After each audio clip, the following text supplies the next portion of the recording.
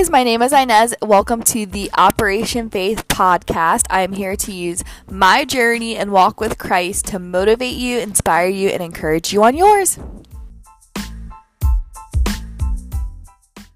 Hey guys, what's up? Happy Sunday, happy Resurrection Day, happy Easter. Welcome back to Operation Faith. I hope you had a blessed week. I hope you're going to have a good Easter with your friends and your family, and most importantly, Jesus. I'm hopping on to share today's message, which is called Trust the Process.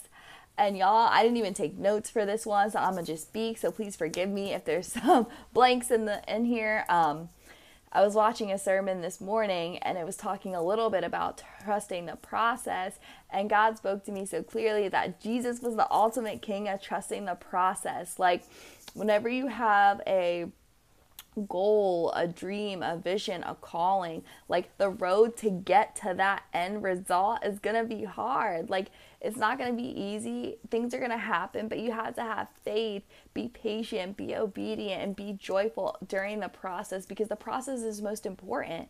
The process is where God builds you, prunes you, molds you, teaches you, and helps you grow into who He needs you to be to get to that end result, to that calling, whatever that is. So Jesus was the king of trusting the process.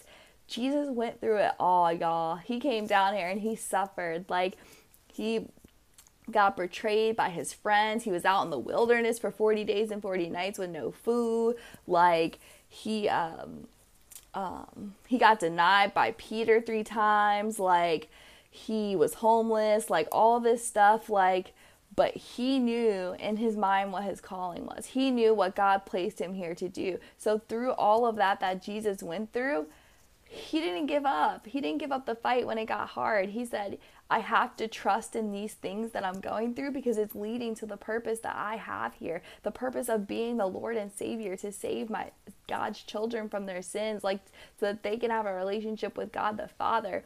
Like, He knew in the back of His head what His purpose was. So He was like, I'm not going to let the process, even though it's hard, take me off the course from where God has me going.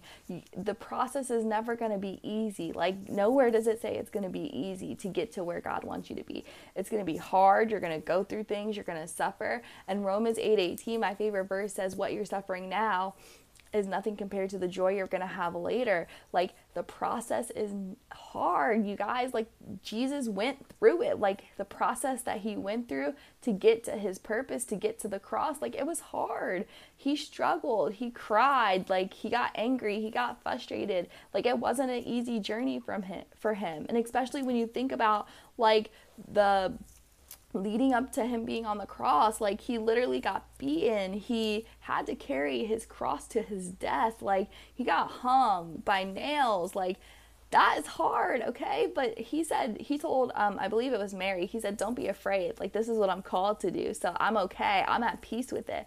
Like, He had so much faith in God, the Father, that He trusted the process. No matter how hard it got, he stood on His faith and said, you know what? This is hard. The process is hard. The journey is hard. The road is hard.